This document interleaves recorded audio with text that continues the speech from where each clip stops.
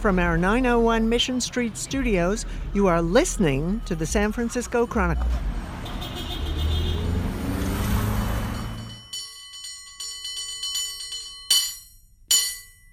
Welcome to Total SF, and welcome back, Kelly Hartlaub.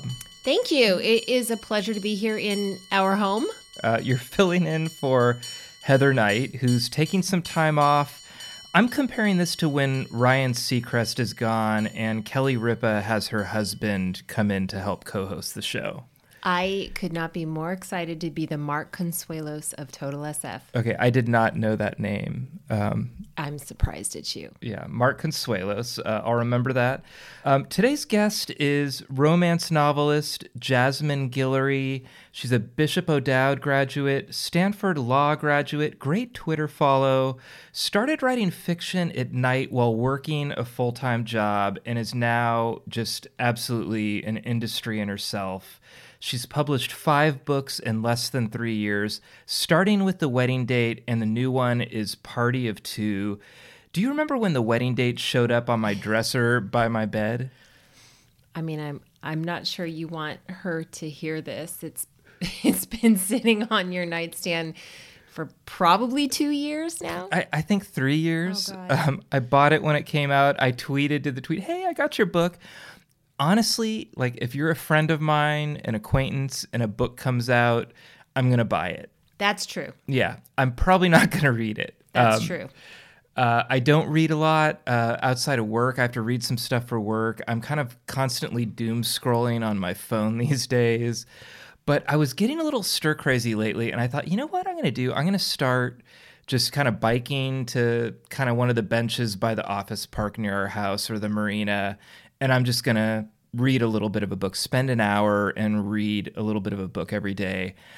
I started with The Wedding Date. Oh my God, my first romance novel. I was just blown away. I love it. I am getting really excited here because I think maybe you should join a book club. Yeah, well, I could join a book club. I have one. You could join. I have a couple. And I could even be in one of your book clubs where they kind of don't read the book and maybe like a romance novel might get into it. That's a good entry point for a book club. Well, this is a really good book. I loved it. I talked about it a couple episodes ago with Heather, and I kind of like overcompensated about, oh my God, a romance novel was good, which Jasmine kind of, sets me straight on that. Her characters are well drawn. She tackles issues of race and culture in a really natural way, and there are subtle messages about consent. Just the whole thing feels really modern. We talk about Oakland as well in this interview, the challenges of writing scenes in Los Angeles versus the Bay Area. Jasmine is very much an Oaklander. And this is Indie Bookstore Tribute Month, so we talk a lot about local bookstores. Now more than ever, buy local. Buy local. I want to go back to something you said a minute ago, though, that I guess I didn't realize she still had a different day job while she first started doing this writing. And I'm thinking about how hard it is to read the books that I want to get through with a full-time job, to be writing them at the same time too. That's just remarkable. Yeah, it's an incredible story. I'll actually tweet out, Jessica Zach did a profile of her last year for the Chronicle, and she wrote a couple of young adult fiction novels just for fun. They didn't get picked up. And it wasn't until she was, a few books into it that The Wedding Date really took off. So it's a great story. She's delightful. Our dog didn't interrupt this intro that we recorded. Knock on wood. Knock on wood. With still a couple seconds left. Yeah.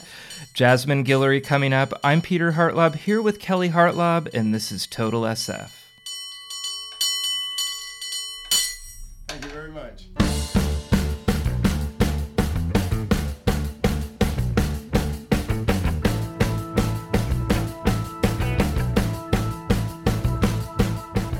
Welcome to Total SF, Jasmine Guillory. Thank you so much. Thank you for having me. I am extremely excited to have you.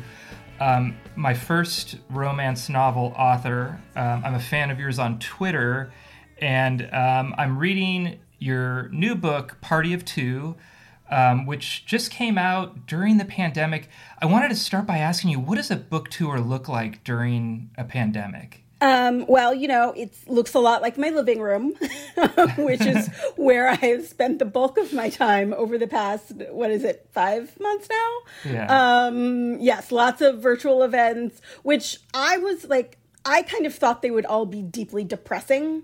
But it was actually I got to talk to authors who I wouldn't have normally talked to, because usually you go to different cities and then you talk to whoever sort of lives there. But this time there was no geography restriction. So for my events, I could pull authors just who I wanted to talk to, who were fun to talk to. And then we just got to get on Instagram together or YouTube or wherever they recorded us and chat about my book and their book and all that kind of stuff. So that was actually really fun. But I did really miss getting to meet people in real life and getting to see readers. So that was different.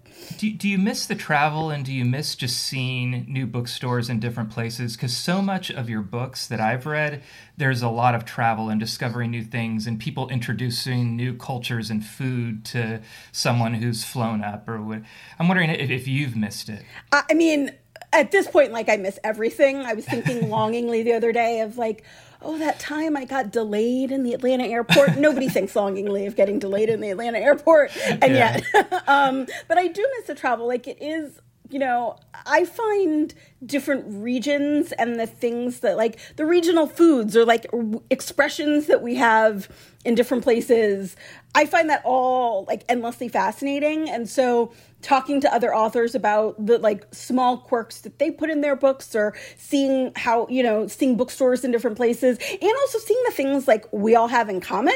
That part is also really fun. And the weird, I grew up here in the Bay Area, so I think of this area as home, while other people think of it in just very different ways that sometimes have a slight bit of accuracy, but a lot of times they're just what they see on TV or whatever. And so that's also really interesting to see what kind of misconceptions they have and what misconceptions I have about other places too. There are places that I've been on book tour that I'd never been before, and that I thought were just a delightful place to visit that I wouldn't have thought to go to. So that part I do miss a lot. Well, I notice it in the books that it seems like you really enjoy, I don't want to say showing off, but introducing people to the Bay Area. I was marking paragraphs from the wedding date, and there's one where you give a very long paragraph description of hanging out in Dolores Park and just bringing your food to Dolores Park and the sights and the smells, a little bit of weed coming by, the churro. And I just feel I've enjoyed these books, and the detours are sometimes the things that I enjoy the most. But there is that element, I can see people who don't know the Bay Area, you're trying to go, okay, here's what Oakland's like. Here's what hanging out in San Francisco is like, and I appreciate that.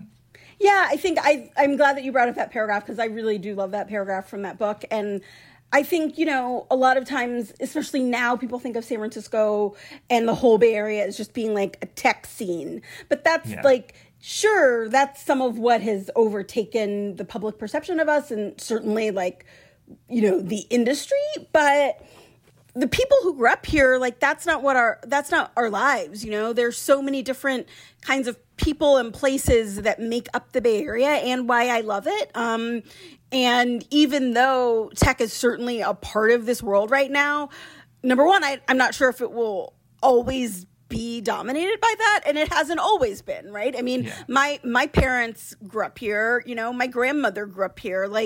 They've had completely different lives than that, and so that's some of what makes up the Bay Area that I know, and so that's what I try to put in my books. And I think it's important too. I mean, I lived 15 years in Oakland, and I think we kind of found out about each other through Twitter, and have followed each other for a while. And it was when I was in Oakland, we were both in Oakland, and what I find is that when people hear about Oakland, it's some kind of crisis. It's always some kind of, and I remember there was a point pretty early in my career, very early in my years in Oakland, where it was climbing toward 100 homicides. And that was, every headline was Oakland's at 98 homicides. Oh, Oakland's I remember that. 99. I totally remember that, yeah. And I actually pledged, I'm okay, next year I'm going to write stories about Oakland that have nothing to do with homicides. I did 8 features the next year of just everything from the Grand Lake Theater to, whatever I could find.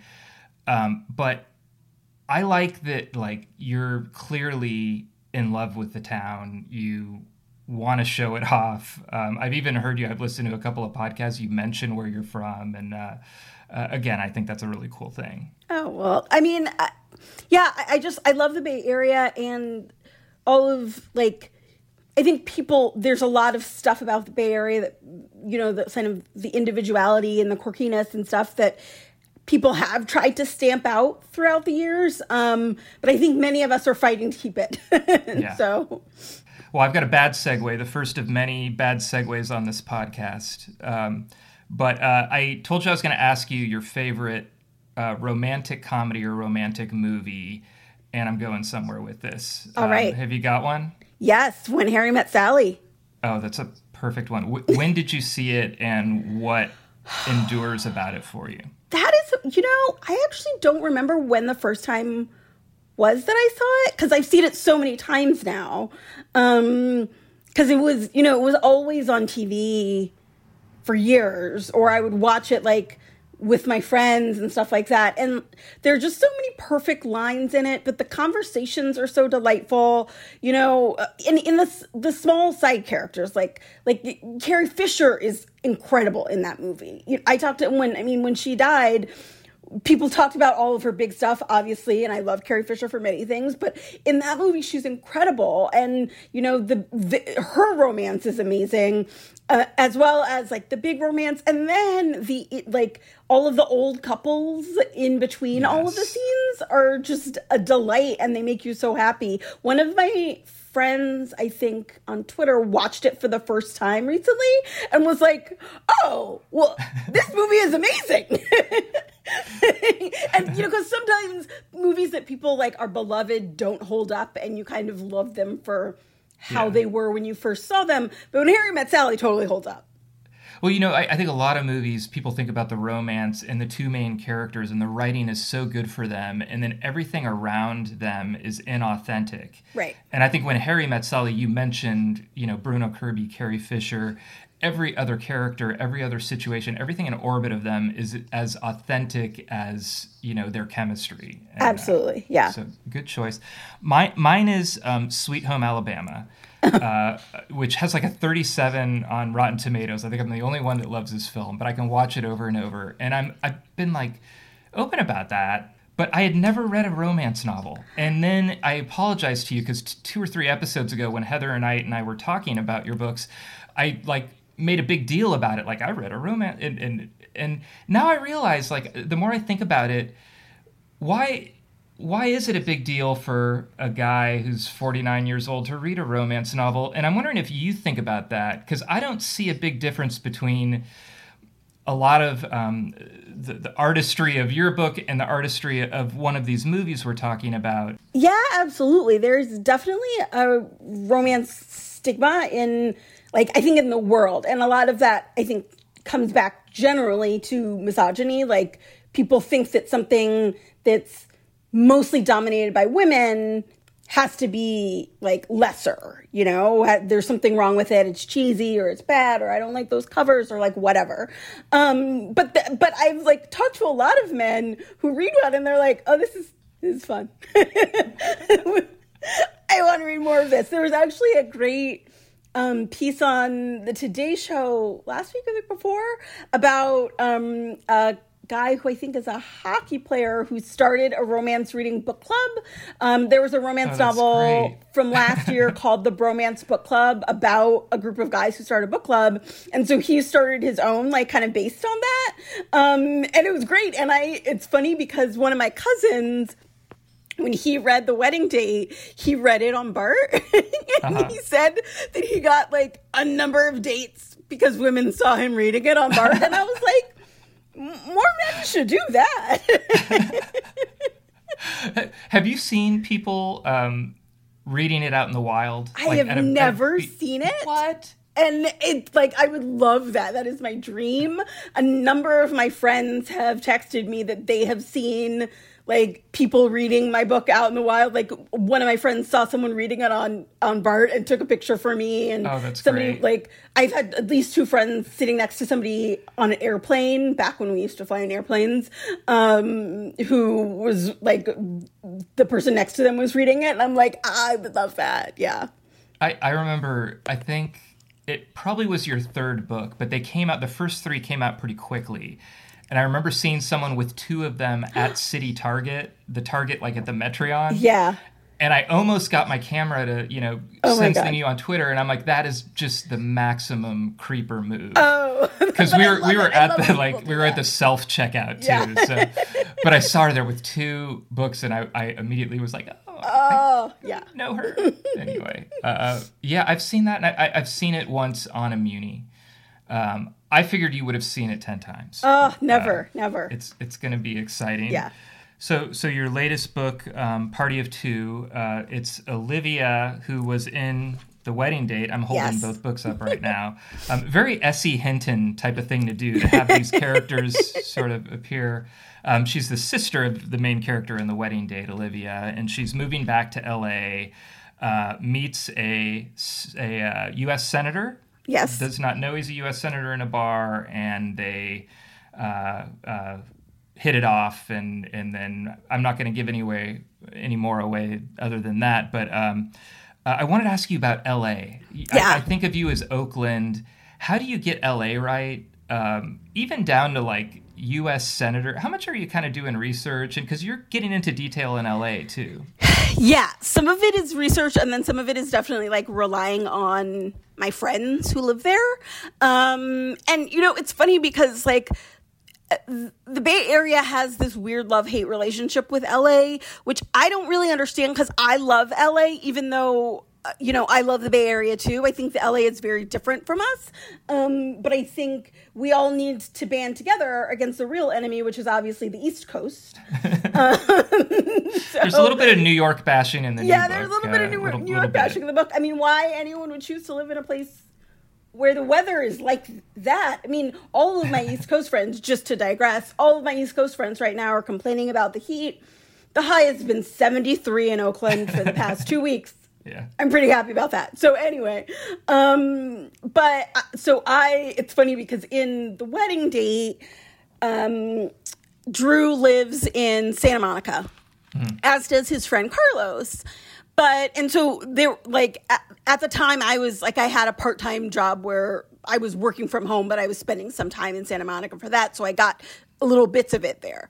But when I wrote the proposal, I knew it would, which is my second book, I knew it was going to be basically all in LA. And all of my friends who live in LA live on the East Side. And I was like, I got to make him move. Like, they have to move so that they can be on the East Side so all my friends can tell me where everything should be. So I had to start out with the book with, he got a new job in a different part of LA. So that, because all of my, I was like, so restaurants, I need to know where they should hang out, or like this or that. And, my agent lives in LA. Like, I need to be able to tell me, because LA is very, partly in the same way that the Bay Area is, but even more. So I think LA, like, what part of the city you live in is really determines what you know. I did 4 years there, and I say it like it was a penal term. Yes. I did my 4 years in LA. And I lived in Hollywood. I didn't know where else to live. I knew the Mann's Chinese Theater was nearby, and I got an apartment near that. And I did 4 years there, and I got to say, I never unpacked my boxes. Like, I knew I wanted to come back to the Bay Area, but I have a lot of nice memories too. So yes. I'm not a traditional LA basher. And I have a lot of family who lives in LA too, and so I've gone there at least once a year, probably my whole life. Yeah. And then with book stuff, I tend to go back. I've been to LA, I mean, not this year probably, but at least 2 or 3 times, maybe more, at least 3 times a year for the past few years. So I try to at least fit in like a little bit of location scouting or just information, pulling. I call that a tax deduction trip. Yeah, that is true. It's also partly that. One thing I love, and I feel bad I didn't mention this a couple episodes to Heather, because all I was talking about was the 6-page opening sex scene in The Wedding Date, is the food. Okay, I'm at a stage in my life where 60% of my thought is thinking about my next meal. Yes, and as absolutely. I get older, that number gets bigger. I love that wherever you go in your books, you describe the food with as much detail and love and passion as the sex scenes. I'm reading Party of Two, and there's a scene with pie. Yeah. That I think they get 6 slices or something like that, and it feels like good food writing. Again, something organic, or is that something that you sort of wanted to do from the beginning? It's funny because one of the first reviews I got for The Wedding Date talked about how much they eat in the book, and I was like, I feel like they eat the normal amount that people eat. It's just that in books you usually don't talk about how much they eat. And that's something that I always, I didn't really do it on purpose, but I always want to know what people are eating, If, there's a scene in a book and they're out to dinner, but it doesn't talk about what they're eating or where, or I'm like, well, but what... Are they sharing or are they not? Do they get dessert? What's the appetizer? These are all the things I want to know. And I also think that, food and how we cook food and share with other people and all that stuff tells you things about a character.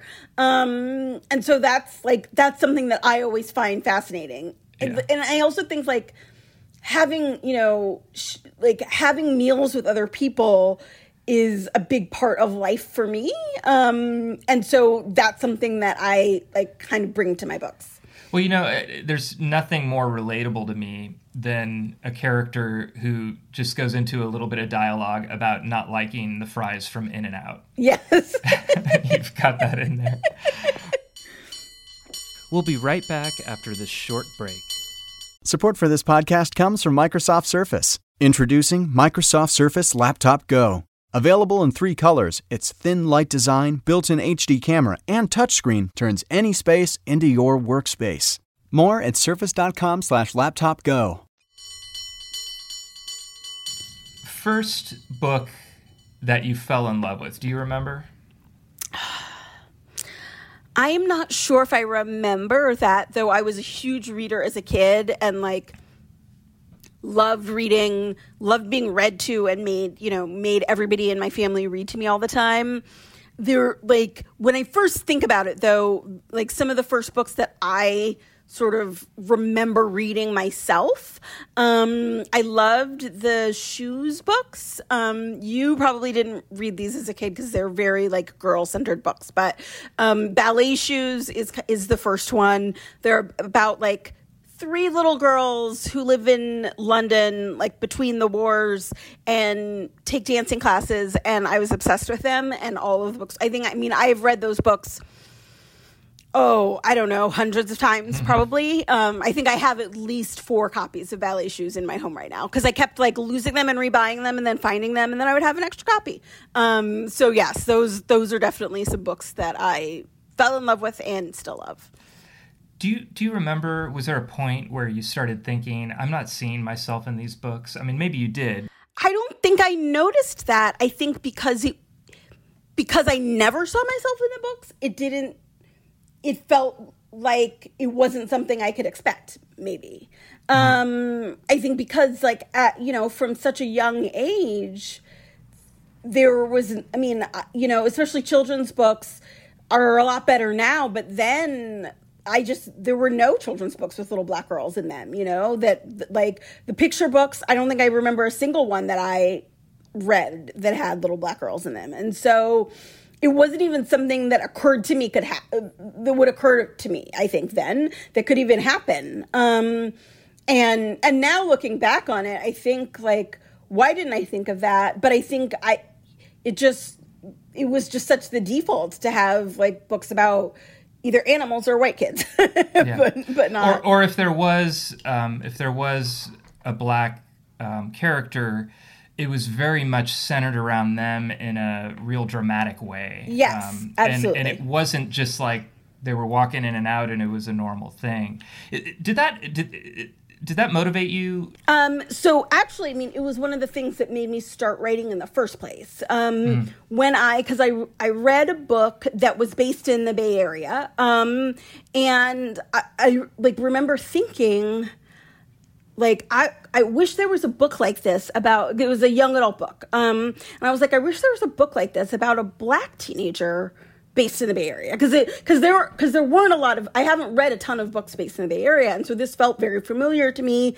It mentioned places that I'd been. And I was like, this is my place. I wish there was a book about, a teenage girl like me in the Bay Area. And then I thought, could I write one of those?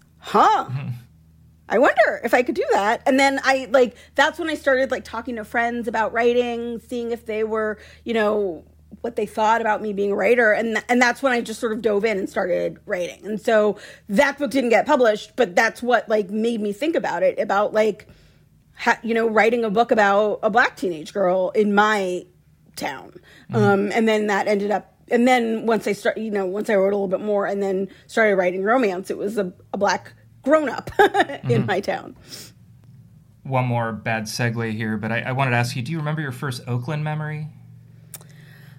Well, so I lived in Berkeley until from when I was born to when I was 10. But my parents both grew up in the Bay Area too. My grandparents, my dad's parents grew up in or lived in East Oakland. And so I went to my grandmother's, before I started school, I went to my grandmother's house every day. So all of my first Oakland memories are playing outside my grandmother's house with my cousins. We would, because I had a bunch of cousins on that side, we would play outside in the street, in deep East Oakland all the time, because there were a ton of us. My granny's, playing in the driveway of my grandparents' house, jumping in and out of my grandparents' car. So those memories of Oakland are all really built into my family. It's always my goal not to mention the pandemic until deep into the podcast, but I wanted to ask you, now, do you travel through Oakland much? Do you take walks? Do you explore it in a different way? Are you learning more things about the East Bay as we're going through this? I think I'm learning more small focused things about the East Bay, right? Because I take walks around my neighborhood, and especially early, in that first, in March and April, that all of my neighbors were also taking daily walks, right? You would see other people, everyone was kind of out walking around and seeing the dogs and smiling at one another. And so I kind of saw all of the flowers that would bloom here. Do you know what I mean? Little things like that I would notice on a daily basis. Oh, wow, this is a new flower that I didn't see yesterday, or I didn't realize how many flowers there were in Oakland, or now everybody has vegetable gardens, as do I. And oh, look at all the tomatoes. All of that stuff is making me really appreciate the Bay Area. And, the small little things that I see on a daily basis. Yeah, we have a slow street nearby, and I swear if someone tries to take it away, I'm going to lay my body down on it. Right. Because, that thing has kept me sane. It starts a block and a half away, and I can just walk and be in my thoughts and be able to distance. Yeah, I love how they do that. And even one of the slow streets near me, it cut off one of my kind of regular shortcuts. Yeah. But I don't care. Now I have a different regular shortcut. It's nice to be able to have people just kind of walking around and being able to talk to your have a conversation with your neighbor while you're in the middle of the street and they're on their front porch, and it's nice. And my neighbors are all one person posted on the neighborhood email list I have lots of Meyer lemons, come to my house. And so everybody kind of walked to her house and got Meyer little things like that are very nice. I hope we carry that over. And another thing I hope happens, when this is over, as it dies down, is I just worry about these independent businesses so much. Oh my God, me too. And I wanted to talk to you about, bookstores. Obviously you're, intimately involved with bookstores now, but I'm sure when you were younger, they were a part of your life too. And I wanted to just start there. What did bookstores mean to you as a reader, as you started working on becoming an author?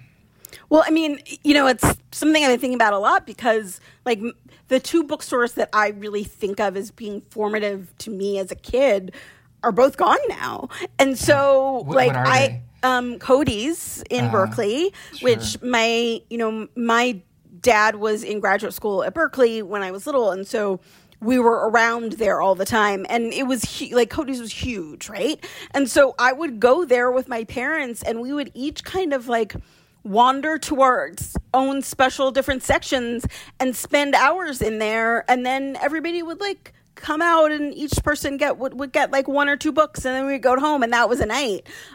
So we there were so many different people you would see there. I discovered so many books there. Like there's some books that I remember discovering them in the like children's book room at Cody's, or like cookbooks that I saw on the shelf and still cook from. And so I would spend so much time there as a kid. And then a tiny bookstore, Lane's Books in Oakland, which was, I think, on MacArthur, just like a small bookstore, like on the corner in a residential neighborhood. And the owner was, I think we started going there when I was maybe 11 or 12. Like I was pretty small. I think I was like 10. Because I remember like we lived in our house in Berkeley then.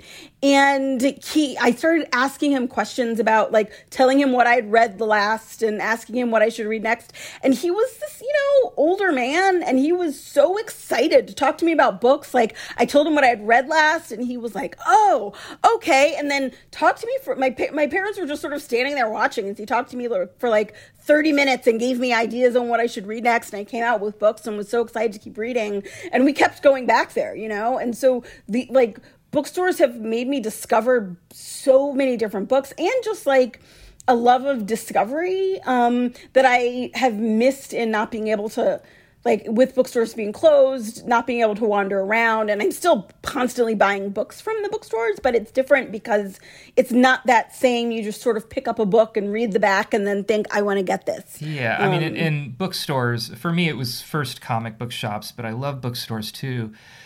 There's something that feels safe in there. There's something about the way when you're talking, like the acoustics are real low because you're surrounded by books. But I think a lot of it is just that relaxation and sense that you might discover something and that nobody's going to try and push you out. I mean, people are just wandering around there. And I don't feel that way indoors anywhere now. So even the one bookstore I've gone into, I was like, okay, I'm going to get my stuff and get out. And I just think, okay, so I can't visit them, but I've got to be thinking about them now more than ever. I wanted to ask you too, I'd have to think it must have been really special to you. There must have been one or two events that you had maybe after your first book where, just surrounded by people, your books come out. I think that must be an incredible experience I mean, I will never forget my first book event because it was here in Oakland at East Bay Booksellers, which is on College lovely. Avenue. It used to be Diesel. Yes, used to be Diesel. And then because Diesel is a chain, and then the people who worked at East Bay Booksellers bought it, and so renamed it. And my whole family is from Oakland, right? And I have a bunch of friends, because I've lived here all my life. I have a bunch of friends and stuff. And so everybody I knew came out almost to that, right? And so it was like people I had gone to middle school with and high school with and college and law school, and then my parents and siblings and aunts and uncles and cousins. And it was just like so great to see all of these people who have supported me throughout my life, and also like through all sorts of different things come. One of I think, which event was it?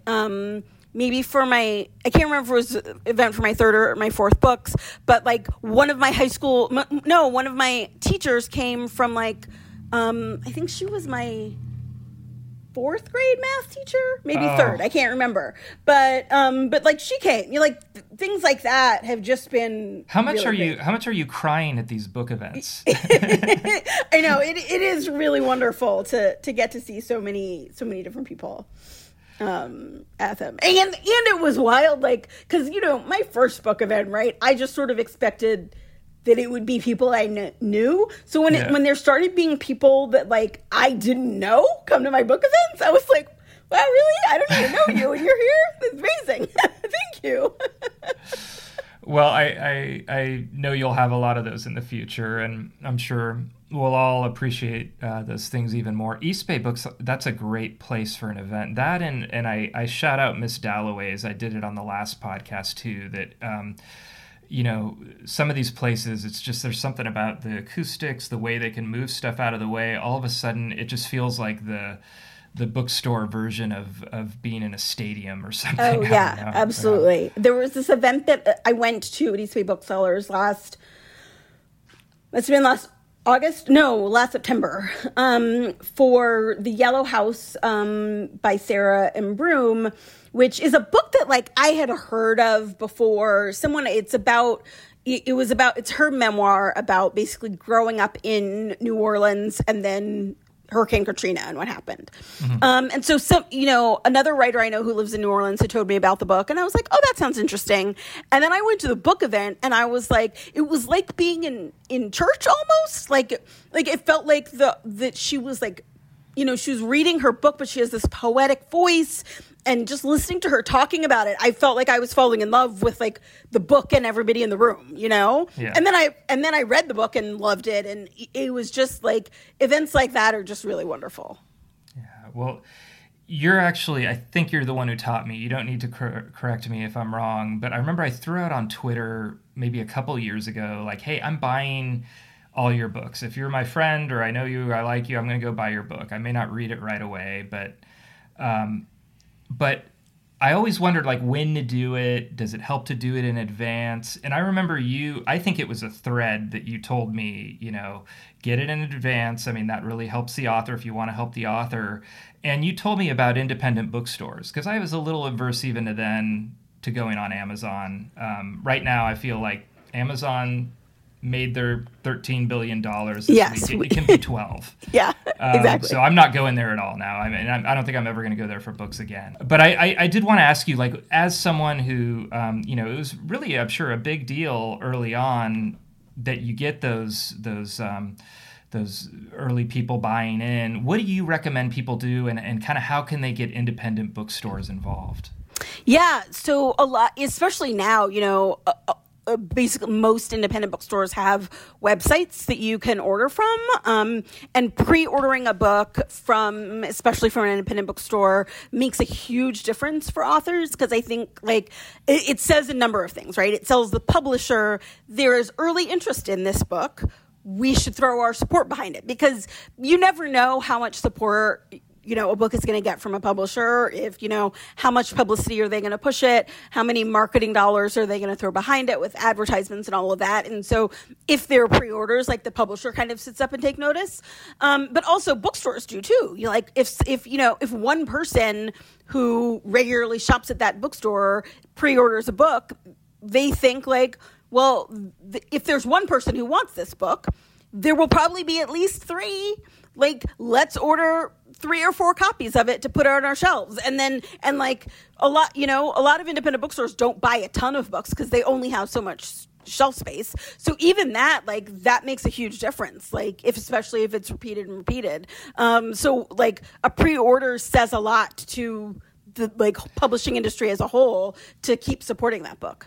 Yeah, I'm one of those people who, when I'm at the grocery store, I would rather walk around up and down the aisles twice than ask someone where the sriracha is. Right. So with bookstores, I always just thought, well, when the book shows up, I can buy it. I didn't even know, you could pre-order, and I certainly didn't think like the indies had it together. But what I'm learning during this pandemic is now when you go on the sites, they're very proactive about it. I mean, they're advertising it now, which I think is going to help them in the long run. Absolutely. Oh, yeah, totally.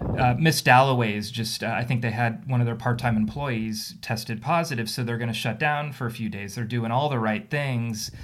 And also, in the next sentence, they can say, here's where you can go. It's going to go from the distributor directly to you. We're going to open in a little bit, but you can still buy books from us. And that's the only place I'm going to buy until they reopen. Yeah, and because there's a bunch of small bookstores that I visited in the past few years that I think pivoted really well in the early days and said, like, okay, if you place an order on our website, this is how it works. And there were some of the little ones I was really worried about surviving, but they're still going. And now, they've reopened to curbside delivery and things like that. And so I'm hoping that if they made it through those first few weeks or their sort of few months, they can still make it. But we never know what's going to happen. Yeah, well, I know you and I both wish them well, and I'm going to change my behavior a little bit, certainly in the short run and also in the long run, because I think it's just, these are important places, and they're places where communities can gather, and they're places of ideas and curation and representation, and I want these indie bookstores around. Yeah, absolutely. And I think, what I've really liked seeing is I think a lot of bookstores are doing a really good job on like their social media, kind of trying to pivot to doing book recommendations there since they can't do it in person. So like one bookstore that I love in Washington, D.C., it's called East City Bookshop.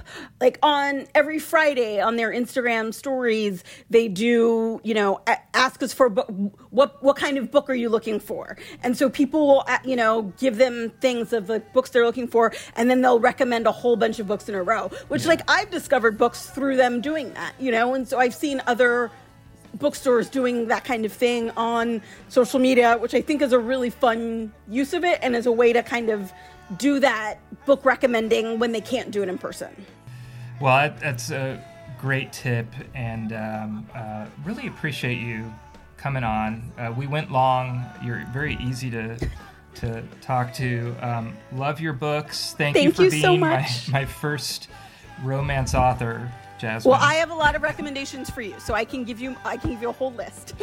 That's awesome. Well, congratulations on your success, and I can't wait to read more. And thanks for coming on Total SF. Thank you so much. Yay! Thank you. Darling, it's 2 a.m. when it's time for closing. When the cops, they're all sideways, and I think Aaron's broken. You are listening to the San Francisco Chronicle. Thank you to Jasmine Guillory. Total SF is a production of the Chronicle. Our music is The Tide Will Rise by the Sunset Shipwrecks off their album Community, and Cable Car Bell Ringing by 8-time champion Byron Cobb. Support Total SF in the newsroom that creates it by treating yourself to a digital Chronicle edition at www.sfchronicle.com/pod.